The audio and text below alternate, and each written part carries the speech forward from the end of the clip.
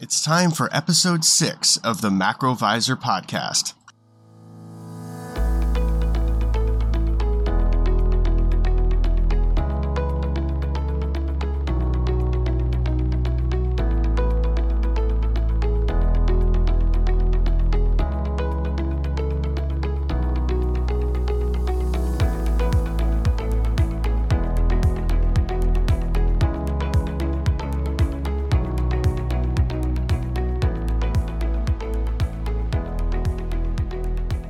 Hey everyone, Mayhem here, and I've got a great interview to share with you from a good friend of mine, professional trader and money manager, Jason Perz. He discusses how he trades these markets using a systematic backtesting driven approach. This is the sort of content that can really help people of all skill levels broaden their horizons and learn new ways to try to handle a more challenging market environment. Jason, great to have you on the show. How are you doing today? Oh, I'm wonderful. Thanks for having me back on. You know, we had a really good talk the other week, and I was excited to kind of get back on and kind of talk through like where we're at because, you know, the markets are super exciting right now. My favorite type of environments are these kind of regime shifts in the macro world. So it'll be fun to catch up again, as always. Absolutely, my friend, and I'm delighted to have you back here. And one of the things we were talking about off mic a little bit that I think would be very interesting to our audience here is 3 of the main trading styles that you engage in. The first one being mean reversion. And I know there's a lot of confusion about what this means. When people talk about mean reversion, you know, I don't know that a lot of the audience necessarily understands what that implies. So let's start there. When you're looking for a mean reversion trade, what's the setup? How do you identify it? What is your risk management protocol? Kind of walk us through what that all means to you and what that looks like. Oh, perfect. So yeah, this is exciting for me because this is something I'm very passionate about and always trying to learn more about. And that's, trading styles, different trading setups and so on, because I really think that there's all different, for me, I think there's all different types of ideas, all different types of markets where you're going to want to use different strategies. And different times, you know, there's going to be times where this mean reversion works well and so on. And explaining mean reversion, why I started to look into it. So basically I started out as more of a momentum trader looking for breakouts, looking for, you know, even if you're looking at like a flag pattern, you know, you get a breakout, 50-day highs, 100-day highs, Bollinger Bands hitting the top, whatever. I looked for that type of setup. But I realized that there's certain markets that mean reversion works really well in when I was back testing. Now, if you talk to most people and they say like, you know, buying dips is bad, way to lose money. And it absolutely is. You can lose a lot of money buying dips. But if you set it up the right way, for example, putting a 200-day moving average and being like, I'm only going to buy mean reversion setups when it's above the 200-day moving average. So that's a way to do that. So another way to think about mean reversion is I'm going to look for this oversold signal or an overbought signal to either buy or sell. And you can do that many ways. The first system I ever built to keep it on a technical base was a stochastic model. So basically it's taking a long period stochastic, which basically kind of creates a long-term trend, showing that the long-term trend is strong. Now, if the long-term trend is reading strong in that model, and then I also get another signal that's oversold on a shorter-term stochastic, or you could think of this as, if you don't know stochastic, you know Williams percent. You could think of it as a 5-period RSI, whatever you want to do. There's many different ways to kind of create the same signal. So think about it. The trend is strong. You can think about it moving averages. It's above the 50-day moving average, let's say. Then it gets oversold on one of these signals, and then that can be a buy signal. Basically, you want to wait for the close and it to actually open and go up higher. To do that, now you could wait for it to get over a 10-day moving average, or you can just buy it and hope for it to work out. I like to wait for it to move over the 10-day moving average. That kind of is telling me there's a little bit of momentum behind the move. I'm not too worried that it's going to just continue to break down and down again. Also, it gives me a place to put the stop. If I just buy something as it's falling, where am I going to put a stop? On the last day? Well, that's most likely going to get hit, overnight. If you're in futures, It's going to get hit immediately the next day, any time of volatility. If it moves sideways for a day or two, like it could get smashed many different ways. But if I wait for it to get over a 10-day moving average, now I kind of have a little bit of space to work with. And so I think it's really important to also know that equities are where this works. So if you're looking at commodities, let's talk about one of the first mean reversion signals I ever built. It was for options and selling options, and it was 4 days down in the S&P 500 or SPY ETF, whatever you want to use. 4 days down, and then you buy the market, and if that next day is green. So if the next day opens green, you buy the market, and it goes up. So you sell a put option. And so basically in that system, that works a very high percentage of the time. It's over 75%. And in systematic systems, that's a very high percentage. If you add a filter like a 200-day moving average, you want it above that as well, that's going to really add another layer to it and make it even more profitable. And so when you're looking at that, you go, okay, well, 4 days down in the S&P, if it's in a bullish trend, is a buy signal most of the time. Now, if you do the same thing in commodities, 4 days down in, let's say, something like oil, and then you try to sell a put or buy oil, most of the time this continues a trend. This is usually the start of a trend, so you're going to lose a lot of money if you do it that way. So this is why, for me, equities, I will use a mean reversion signal.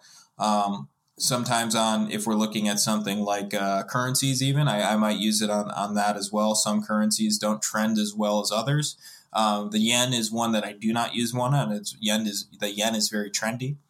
But all the other ones, it's possible, but especially on equities, especially on sectors that aren't commodity related, it works best. So, if you're an S&P trader, try to backtest just an easy one to just kind of understand what I'm talking about here, or even an easy one for you to just kind of learn and go, hey, this is a cool system. Maybe I can sell some options using this. Obviously selling naked puts is not what I'm saying to do or telling anybody to do anything, but selling maybe a spread is a good way to think about this. Like, selling a bull put spread. You come in, you put this in like a couple strikes under the price or right near the price, whatever you want to do. And then, waiting 2-3 days to close it, you can make a lot of money on that sort of a system. So that's a couple ways of thinking about a mean reversion system. That's really interesting. And, it also has me, because I want to help the audience get a greater appreciation of it. Some of the concepts that you discussed here, one of them being back testing. And I can tell you, because I've worked with a lot of traders, I do one-on-one coaching. We've got a group we've got in Discord, and, I've talked to folks in Twitter, DM, and so forth.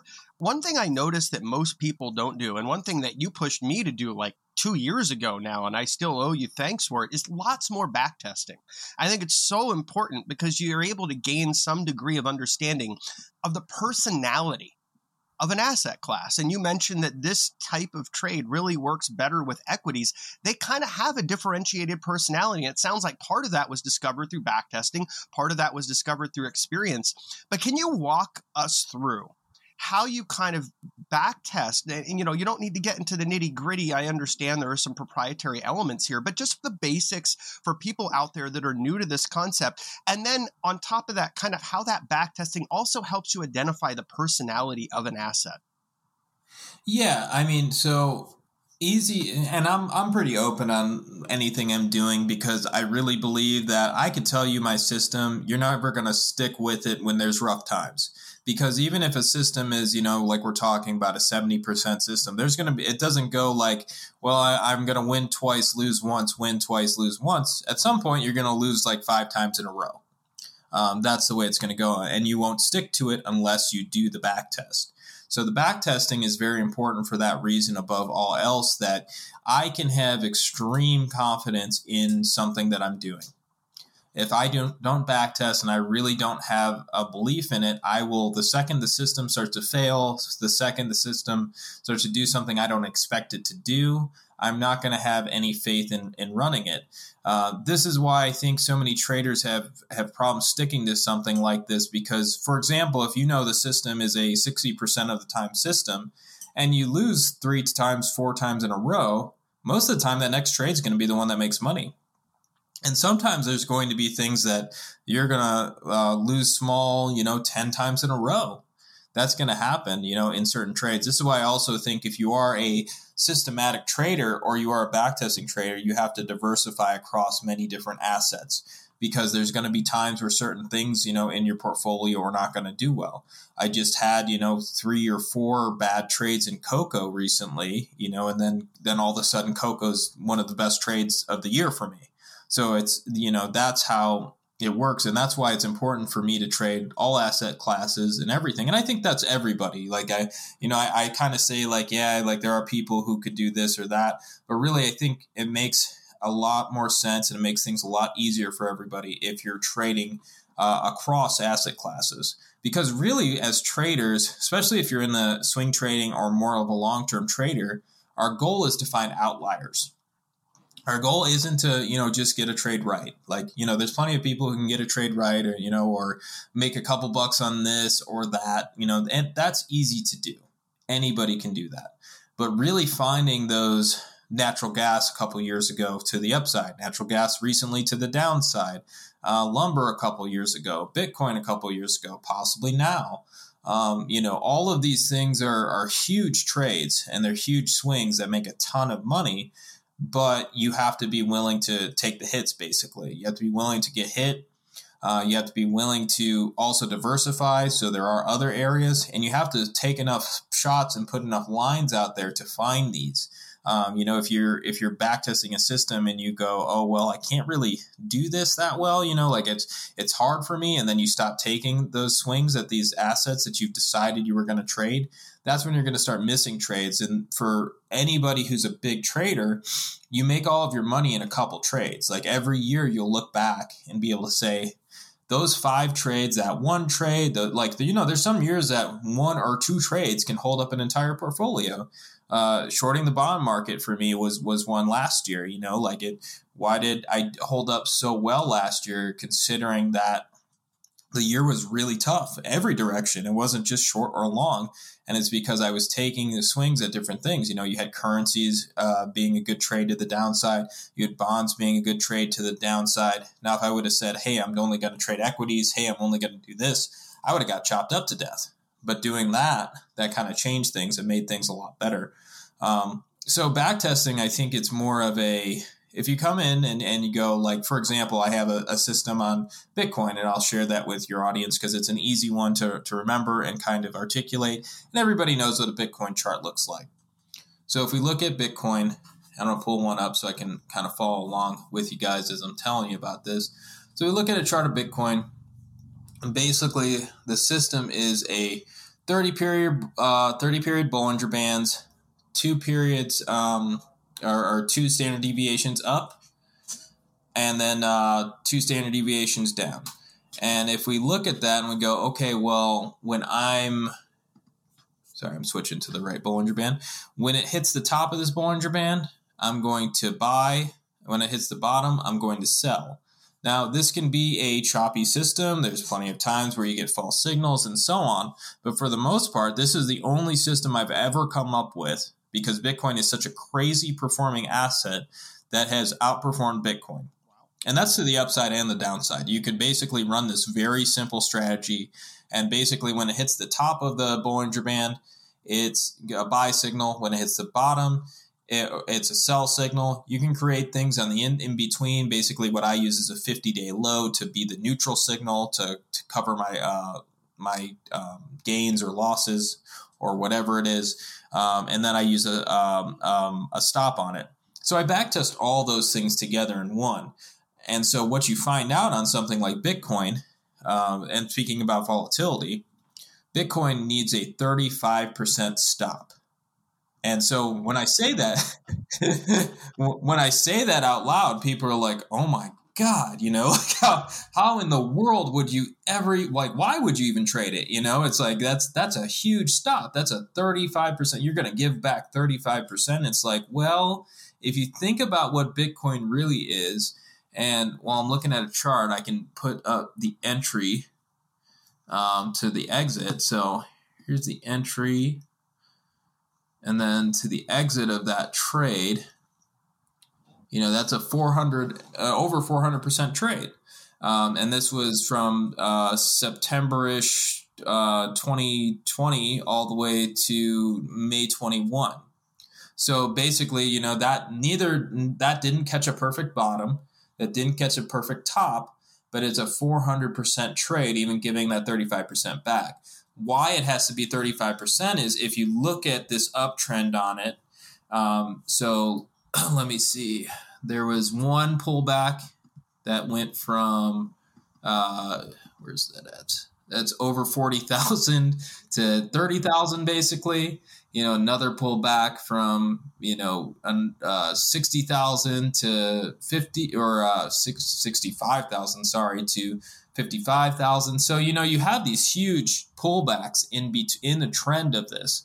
And it's like, how do you stay in that? How do you continue to make money in that type of a market? And the way you do it and hold on is you have to have a stop that identifies the volatility of that market. So 35% is as good as it gets in that market. Now, and stops especially, something that people don't talk about, is that stops shouldn't be used as your exit. Stops should be catastrophic. Basically, if something major happens to your position, like let's say FTX happens, you put on a Bitcoin trade, there's another FTX event that can happen. Those things happen. They have happened. They will continue to happen. And so the FTX event happens and you have this massive sell-off. Now that type of a thing should hit your stop. And once again, it's the 35% stop. And I suggest people use 1% of their portfolio. So if you're talking about that, you're talking about, like, if it's a $100,000 portfolio, you're talking about $3,000 in this Bitcoin position. So trading small is also very important if you're going to be trading, and understanding that something like Bitcoin might have a $2,000, $3,000 position in that portfolio, and something like bonds, for example, could have a $200,000 or $100,000 position in that portfolio. Because bonds, basically a trailing stop in bonds can be, depending on the bond, could be 5 to 10%. But a trailing stop on Bitcoin, because it's the most volatile asset in history, has to be wide. So how do you stay with a position like that with all that volatility, all that stress, if you don't backtest and understand what that asset does? And really it's important. So, most people look at something like Bitcoin and they go, oh, look at how much it went up. If I bought it over here and sold it over here, I'd be rich, And really it's no, you're never going to buy it perfectly. You're never going to get in, when, before anything happens, because you didn't hear about it at that point. So how do you set it up so you catch these things? And for me, I backtest to figure out the asset. I have the asset already on my list. I don't go outside of the list. You're never going to hear me talk about, hey, I was trading Dogecoin last week or something. like you'll never hear about it because it's not on my list. So trading what's in your system, the tickers you want to trade, having an identity of those. And if you have a new portfolio, let's say if you're just starting out, find 20, 30, 50 tickers, and try to find them across asset classes, try to have some commodities, currencies, even if you're using ETFs and you're trading small, like, you can do that. Have commodities, have currencies, have bonds, trade all these different things, look at these different assets, understand the pullbacks in these assets and the volatility. Another easy way to do it is, ATRs. Obviously ATRs, people look at it and they go, okay, one ATR is this much. No, that's not what I mean. When we're looking at ATRs, most of the time, if you're going to be trading with an ATR stop, you need to think it's going to be at least 5, if you're going to be a long-term trader. So it's going to be that number times 5. So, add those all together, backtest that type of a strategy. And there's things like TrendSpider, which has made backtesting easy for anybody on earth. Anybody can kind of go create a TrendSpider account and backtest, and it's very, very easy to do. So I'd suggest, people look at that. I think it's the one. I wish it was around when I started trading, because I had to take the time, and I'm not the most computer savvy person in the world, but I had to take the time to learn how to code and learn how to backtest. on different things. And so, this really kind of opened it up to where anybody can back test something. And it's valuable. That's a valuable tool. I feel like they run a plan where you can have like a week or two free or something. It's worth checking out, running some back tests and just seeing, if it's something that can add some value to your trading. Yeah, absolutely. And for folks that are listening out there, the other thing is, as a TradeRaid member, if you go to our member deals page, you can get a good chunky discount on TrendSpider on us. So definitely check that out if you're interested. I also like using TrendSpider's backtesting tools. Between them and TradingView, you've got just a myriad of really great tools to look at. So I love what you talked about. I want to kind of expound on it a little bit. I really like the idea for folks out there that are listening that are either newer to trading or just want to expand their horizons, because the journey of a trader or an investor is one where you're never done learning. If you're doing it right, you're never done learning. I'm sure we're on the same page about that. There's always more to learn. And that's the beauty of it. That's what makes it fun and engaging. But for folks out there that haven't gone down this path of broadening their horizon, one of the things that Jason talks about that I think is so important is looking at the different assets that you might be able to focus on, because most people just trade stocks and maybe options, right? And yet there's such a broader universe out there in commodities, in bonds, in currencies, even in the bigger crypto, if one is inclined to trade really pure beta. But like you said, position sizing is really important. And I really like the idea that we discussed this even years ago of sizing positions based on their volatility, and we might gauge that volatility by average true range or beta or realized vol or implied vol or some combination thereof to create a model. But I think that's really important because, you don't want to go max long Bitcoin and you don't want to have a tiny position in bonds, right? Like you said, the sizing is really important relative to managing the risk of the trade and the potential rewards that you might get. Now, with bond volatility now at levels that we haven't seen since the great financial crisis, maybe we'd be sizing those down just a little bit because they're a little more erratic. And that's another thing that this is sort of catering to, the idea that it's dynamic, that you're looking at things, and you're adjusting expectations and risk management based on that volatility as it changes. I also like the idea that you've talked about backtesting to learn the personality of an asset. I think that's so important because we can't really see that in a chart. We can get a general sense, but you can't look at like a 10-year, 20-year chart of all the things that an asset has done during that time and really get a good flavor for its personality the same way you can when you're looking at backtesting. And I say this from, my own experience backtesting a variety of different asset classes as well. You'll find that different signals work really well for different things. And that's something that I think for everyone that's out there that's kind of listening and trying to figure out, well, how do I do this? One of the most, and I think that you inspire me to look at it this way too. Obviously, there's a lot of documentation about some of the things that work, some of the systems that are out there. But one of the most rewarding and fun things about backtesting is tinkering.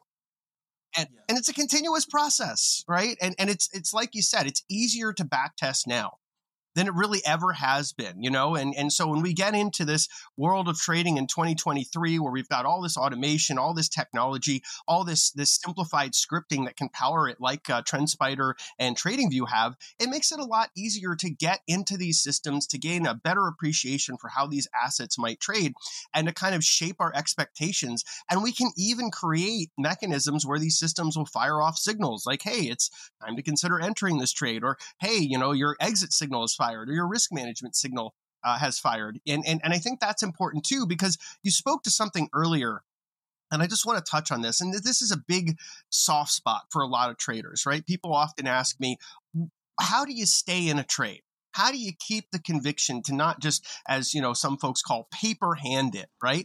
And it has to do with, like you're saying, understanding the personality of the asset and having the data to back that up, to have that conviction, to have that, psychology as a trader, to understand that we're just trading the system. We're not trying to add our personality to it. We're trying to be taking a data-driven, systematic approach. And I think that's one of the things that you do that distinguishes your style of trading from a lot, because it really is a system-driven approach. And for folks out there that haven't traded for very long, you have to start to gain appreciation that if you're not taking a system-driven approach and you're not an extremely objective, almost robotic person, you're going to be your own worst enemy at times.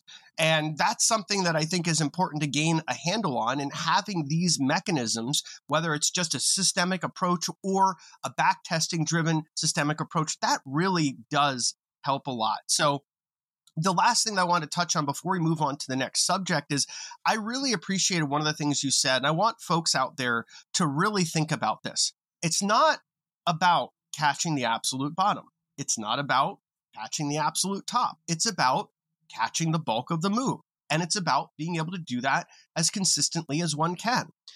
Calling bottoms and tops is more of an ego exercise. And there's a lot of risk in it because we have no way to know that's a bottom or top until hindsight is 2020, right? But the reality is that if you can find systems that help you capture the momentum or the mean reversion or other kinds of opportunities, that's where the alpha is. So speaking of that, let's talk about it. Well, one thing to add very quickly to that, because that's such a great point. And so here's one thing to add. So 2020, I'm not going to say my exact return. I've told you before, but 2020 was definitely one of my best years ever, historically, ever.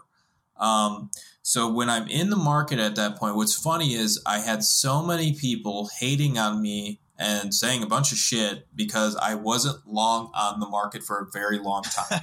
Basically, I got a get out of my short signal. And so for me, I'm never going to catch a perfect top. I'm never going to catch a perfect bottom. That's not what I do. So basically, I got out of my short signal, and I'm looking at the SPY chart right now. It was futures, but looking at SPY, the breakdown signal was around 321.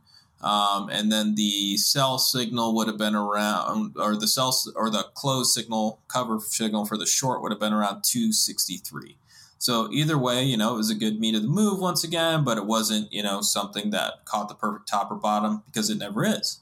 I didn't get long again on the market until 294.24 would have been where that's at. So, I had so many people, oh my God, you missed it. Oh my God, you're crazy. Oh my God, why would you be long now? I had all these people saying this crazy shit to me over and over again. And I was just like, once again, I don't try to, it's an ego thing for me to tell people, well, I caught this bottom. Hey, check out this bottom. Or look at, I'm buying right here. Like that's an ego thing. Yeah. So I stayed out of the market, and I was neutral from that point. I talked about covering my shorts all the way till 295. Then I get long, and everybody is so mad at me. I've never met so many people. Clients were mad. People were mad. Twitter was mad. It was like people were just so upset, but I would possibly be able to go, I'm getting long now. And so, every pullback, I got all these things. And till this day, I'm still known as perma bullish because I got bullish then, and I was bullish for a very, very, very long time. But that's also, if you look at the market, it went from 295, and that sell signal came for that around 450.42. So, that's a huge trade. Yeah. That's a very good trade. But once again, it's having conviction to buy perfectly at the bottom. I don't have it. That's never going to be me. And that's also the thing, figuring out what works for you. Because I can tell you what works for me, but we're going to trade completely different. And I think trading in general, and I don't think a lot of people say this enough, but I think it's more of let's figure out what works for you. Yeah. What would be your best way of putting a trade together? What can you do for your lifestyle? Is your lifestyle something where you want to sit at a computer all day and day trade? Maybe that's you. Are you a person who has that lifestyle that you want to be able to put on trades and maybe research and be systematic? So for me, I want to look at the market twice a day at the open, kind of just seeing how it's moving. Mainly, I really don't have to, but I just like to. Yeah. And then seeing how the closes are each day. And then my signals come at the close of each day, putting on my positions there. And then kind of taking this very long-term approach where I'm not looking for, this massive bottom and being like, oh, look at this, how great I did. I caught this, I caught the S&P at 226. That's where I bought SPY so I could tell everybody about it. I want to actually make real returns. So making real returns comes to, well, my system is now in an uptrend. Once again, you could tell me that was an uptrend earlier than that. That doesn't matter to me. I'm saying that for me, my system gets an uptrend at that time. and I'm more comfortable to hang on to something what's in what I consider an uptrend. So then I can have the conviction of handling that trade. And anybody who knows me, I think my biggest strength is my ability to really hang on to these mega trends. Most people, when they get into these big trends, it's very hard to hang on. I have friends who are probably like way smarter than me, way smarter fundamentally than I could even dream of being. But I watch them get, like, for example, I'll get a bullish signal. I think uranium was one a few years ago. Oh yeah. I got a bullish signal, and I had, I ended up, because I also run a retirement account. It's long term. And so for myself, and certain clients, it's a managed accounts. I will come in and go, okay, well, this sector, because mainly I just trade sectors, and this sector is long. And he's telling me all these reasons to be long. And he called it way before me, literally nailed it at the bottom. Best trade I've ever seen in my life, honestly. Nice. He really, really nailed it. However, a week or two later, he's like, well, I don't know, about this trade, I don't know about this, and this doesn't feel like this, and, this, and the Biden might be doing this, or Trump, or whoever was in office at the time, and then, you start talking yourself out of it. And I think for me, my conviction is that, and even though, sometimes that will be the right course of action, sometimes it won't be. But for me, either way, if I build a fundamental thesis, if I build a technical thesis, if I get a long signal, I put that trade on, and I put the stop in where my system said to, and I wait for the sell signal where my system says it is, that's it. I am not taking it off. Fucking Jesus Christ, come up to me and go, hey, I think this is gonna go down here, and I'd be like, well, that sucks, I'm gonna still be long, and that's the truth, that's honestly the truth, because that's the thing. If you can get argued out of positions by somebody who doesn't have the position on, I don't care if it's Warren Buffett or whoever, you shouldn't be trading. Yeah. That's not, you don't have the conviction in your own system and yourself, because there's going to be many times, because I'm going to get things wrong. You're going to get things wrong. Warren Buffett's going to get things wrong. Everybody will be wrong on trading at some point, and you might be the only person who sees something. There's times where, I was the crazy person who was shorting oil when it was, because of the way my systems work. And this is a great example of the system. Oil breaks down at that, 50 level in 2020. And that was, I think, before the pandemic even started. Yeah. So it starts to break down, and then it goes to 40. Everybody goes, got to start buying now. It's 40, right? And I'm like, well, my system's short. I'm just going to, not do anything. Breaks down to 30. Everybody's like, absolutely got to buy now. It's oil. The world, they're not going to let the world collapse. What do you think? The system's going to let itself fail? I'm like, well, I don't know. My system's still short, so I don't care. Once again, it breaks down again to 20.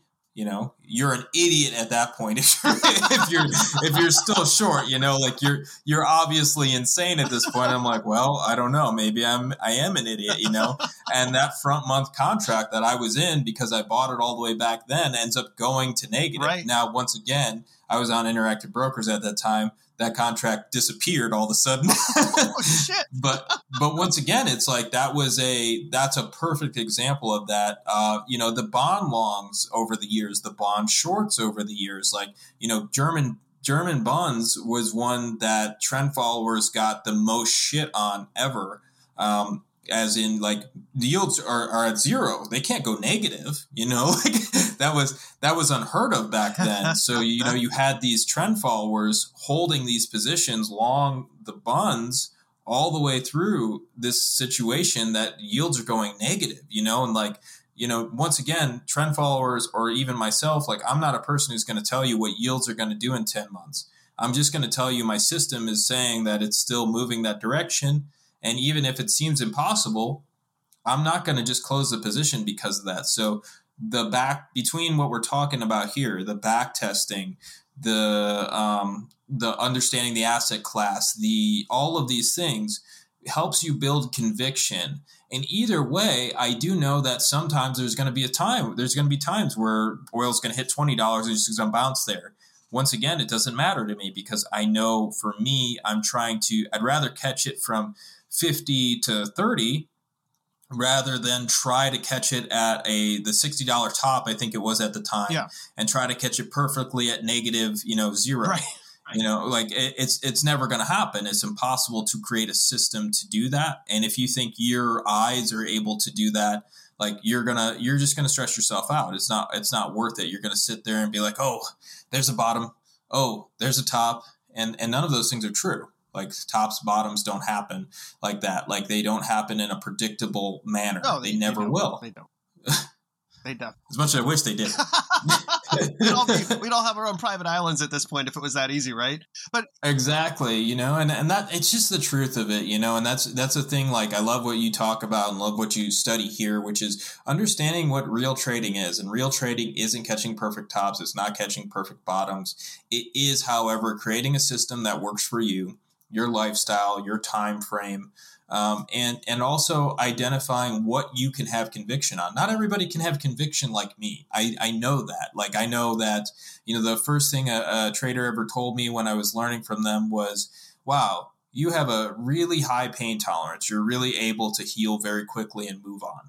And I know that's me. Not everybody has that type of pain tolerance. Not everybody has that type of resolve at certain points. Not saying I'm tougher than anybody. I'm saying that's just my personality. But Jason, let's talk a little bit about conviction, because you made a really interesting point earlier. There's this guy, you admire his acumen. He's very smart. He almost nailed the bottom because of some of the ways he was looking at the market, but he didn't have the conviction to stay. It sounds like he argued himself out of his own position, just kind of looking at, this headline, that development, and basically saying, it doesn't feel right anymore.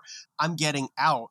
And yet, you're sitting there saying, well, my system is telling me to stay long. I've got nothing that's telling me otherwise. Over time, to the folks out there that are listening, that are trying to find their conviction, and I know it's different for everyone, but what did you find to be the most helpful steps to start to develop that tolerance, to start to develop that conviction, and to tune out the noise and focus on the signal? I think a biggest wake-up call for me, there's so many over the years. I was partially systematic, and I would argue myself in and out of things probably until the first run in maybe silver. I remember silver and gold was one of them that were just, you're coming out of 2008. You're in this major uptrend. There's every reason in the world to think there's no liquidity and no possible way for any of this to continue on. And but at the same time, everything's telling you to be long.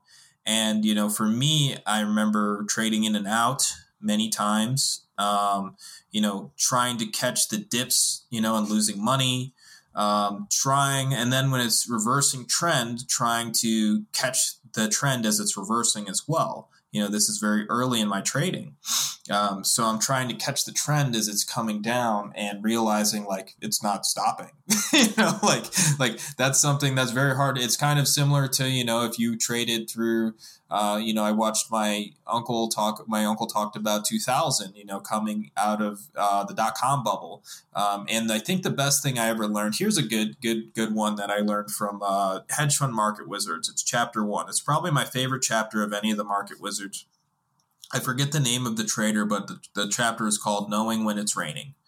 And he talks about 2000 and how the traders in 2000, there was lots of traders who had lots of discipline. And they were all losing money because they were using their stops, they were setting up their trades right, but they were getting chopped to death, right. The death by 1,000 cuts. So, the NASDAQ's going down. They're not going, okay, it's under the 200-day. Okay, it's not making 50-day highs. Okay, there's reasons to not be bullish on that at that point, but they continued to think, just like it has been for the last 10 years, it would just keep going up. So as it's breaking down, they continue to come in and they set their stops and they get stopped, and they set their stops and they get stopped, and they set their stops and get stopped. So what he talks about in the book is something that kind of changed my life when it comes to really being able to hold trends and really knowing where to put a stop. And it was, once again, you have to always understand that the market doesn't give a fuck about your pain. Right. The market doesn't go, oh, well, you can only lose $1,000 here. Like the market doesn't care. So you have to have a position size that is small enough, and you have to set your stops wide enough. And then you also have to figure out when do these things just kind of do this. So for example, I have never seen a stock or commodity or anything just crash crazily when it's above the 200-day moving average. You could look at Enron, you could look at frauds, you could look at any company, and that doesn't happen. So, a simple way to look at it. Now, I'm not even a person who really likes 200-day moving averages or moving averages. I'm saying it as kind of a simple way to look at it.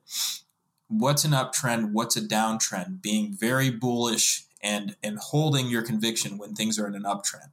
When they're in a downtrend, being very bearish and holding your conviction when it's a downtrend.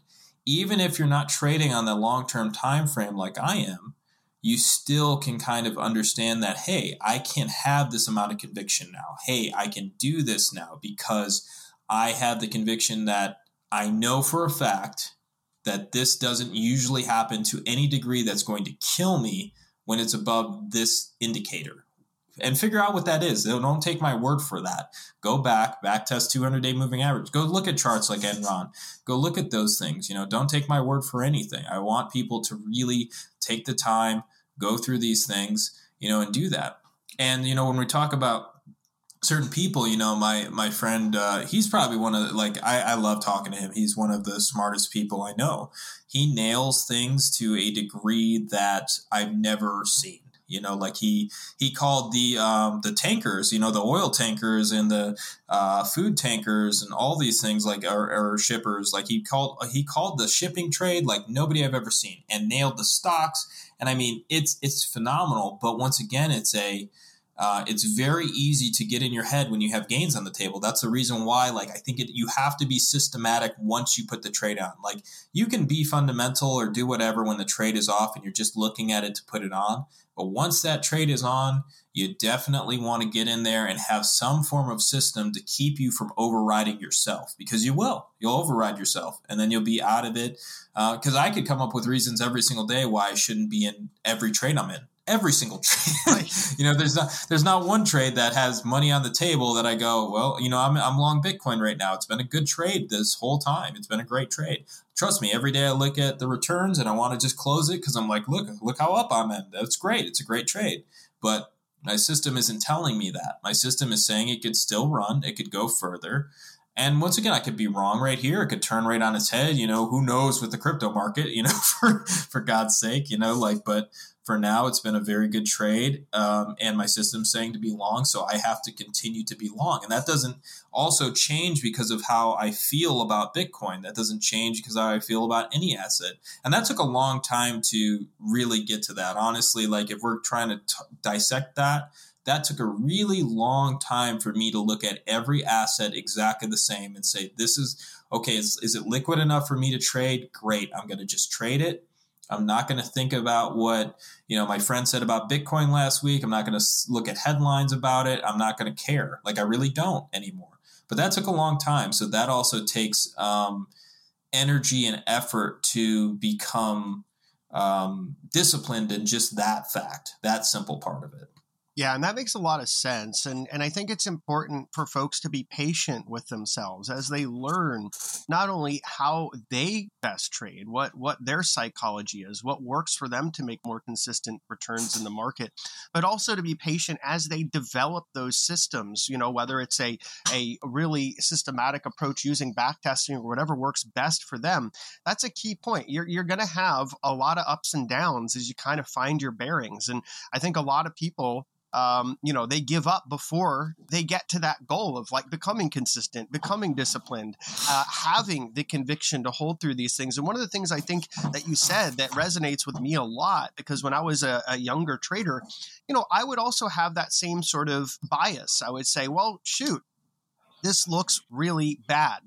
I did take on, back in March of 2009, dating myself a little here, but when S&P hit 666 and bounced pretty violently, I took on a 3x leveraged position in the S&P futures at 700. And I rode that quite a ways, not all the way, but I rode it up to about 1400. It was a great trade. Obviously, there was a lot more meat left on the bone, so to speak. And the reason I didn't hold it was because all the negative headlines and talking heads and everyone kind of got in my head like, oh, we're still all going to die. The banking system is going to end any day now. And, I shouldn't, Yep. I shouldn't be long, the 500 best companies in America because they're all going to die too. And we're just going to go into this perpetual stock apocalypse. And of course, I forgot the reason I got long in the first place, which was basically like, look, if something of that magnitude happens, the last thing I'm going to be worried about is my S&P futures position, right? Yeah. And, you saw developments back then. The Fed was flooding the system with liquidity. FASB suspended mark to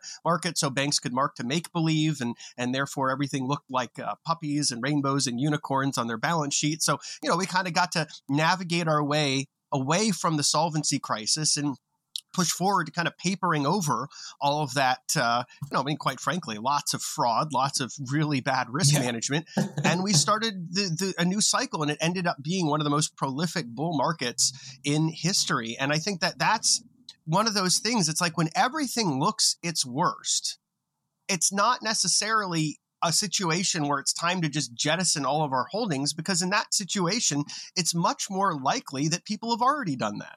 They've kind of de-risked. They maybe even take on massive short positions. And it reminds you of what you were saying post-COVID, in the sense that like, oh gosh, all these people are mad because you're getting long, because they're being told constantly the world's going to end. This virus is going to destroy the economy as we know it. We're all going to be locked in our homes forever. There's not going to be any kind of anything going on. And of course, we found that was not the case. And there was a big macro clue that happened back then too, which was basically the Fed came out, Powell armed his liquidity bazooka, pointed it at the global financial system. And it was a bazooka. It really was. I mean, there was like a tsunami of liquidity that entered the system, and he just fired it continuously until we started to see some improvement, and then just moderated the pace, but kept pushing that liquidity into the system. And I think it's really important, no matter how we trade, to develop a system, to iterate and improve it, and to stick to it, and not let our biases interfere with how we're managing our positions. And if there's anything that folks listening out there take away, one of the most important points is this, because what will erode your consistency, your profitability, and even your morale is letting yourself get in your own head over and over again. Yes. And Jason, absolutely. I wanted to talk a little bit, because we talked about mean reversion. We talked a little bit, it sounds like, about trend following, but let's dive into that a little more, because this is something that I think is a really important approach for people to appreciate, because it's really, trend following is all about capturing the bulk of the move, right? We're not trying to find the bottom. We're not trying to find the top. We're just trying to ride the trend until it's no longer a trend, or whatever our exit signal might be. So for folks that are listening, can you expand a little bit on that? I mean, this is the stuff that we see from CTAs, of which you are one. How does that work when managing a trade, when identifying a trade, and when getting out of one? Yeah. So basically, you're asking trend following in general. What is the point? How exactly does it work? Yeah, exactly. And then maybe we can dive in just a little bit more. Okay, cool. Yeah, so when I'm looking at so basically what a trend follower is the idea, and so we'll go back to the original trend followers, which were the turtle traders. Turtle traders basically had two different types of strategies, and now once again think about it. It's the 70s. Early 80s, it's the perfect time to have this type of strategy because everything was trending up majorly or down majorly, especially commodities at that time. So they created systems that were buy 50-day highs, sell 20-day lows, basically. And once again, there's an ATR stop on these. And then buy 100-day highs, sell 50-day lows, and then vice versa for short signals, sell 100-day lows, close the position on 50-day highs. And so basically the idea was that when there is momentum behind this trade, that you start to make money by getting long at these certain points. And really it's true. So, once again, some people go, oh my God, you 100-day high. Like, I want to catch it when it's like perfectly at the bottom. Like, you just don't know when it's in an uptrend or a downtrend. And also, like, mainly, and that doesn't mean your system has to be that long-term or that short-term. Also, to be honest, there's people who make more money with a system now. The original turtle trader, Jerry Parker, still has systems very similar to this. And the reason and what he uses is a system that's buying 200-day highs and selling 50-day lows. So it's not about catching these perfect bottoms. And once again, it's you never know when something's going to run sideways forever either, and then just break out. And then the top's, 100-day high is not that far off. So anyways, the idea is you get in this trade, you put on these positions, you hold it until you get that certain sell signal or stop or whatever. And the other thing, and like I talked about a little bit earlier, the most important thing I think as a trend trader is diversification. Diversification across time frames, meaning, having, like they had the original turtle traders, two different ones, the 100-day highs or the 50-day highs. I think it's important to have 50-day highs, 100-day highs, 200-day high systems.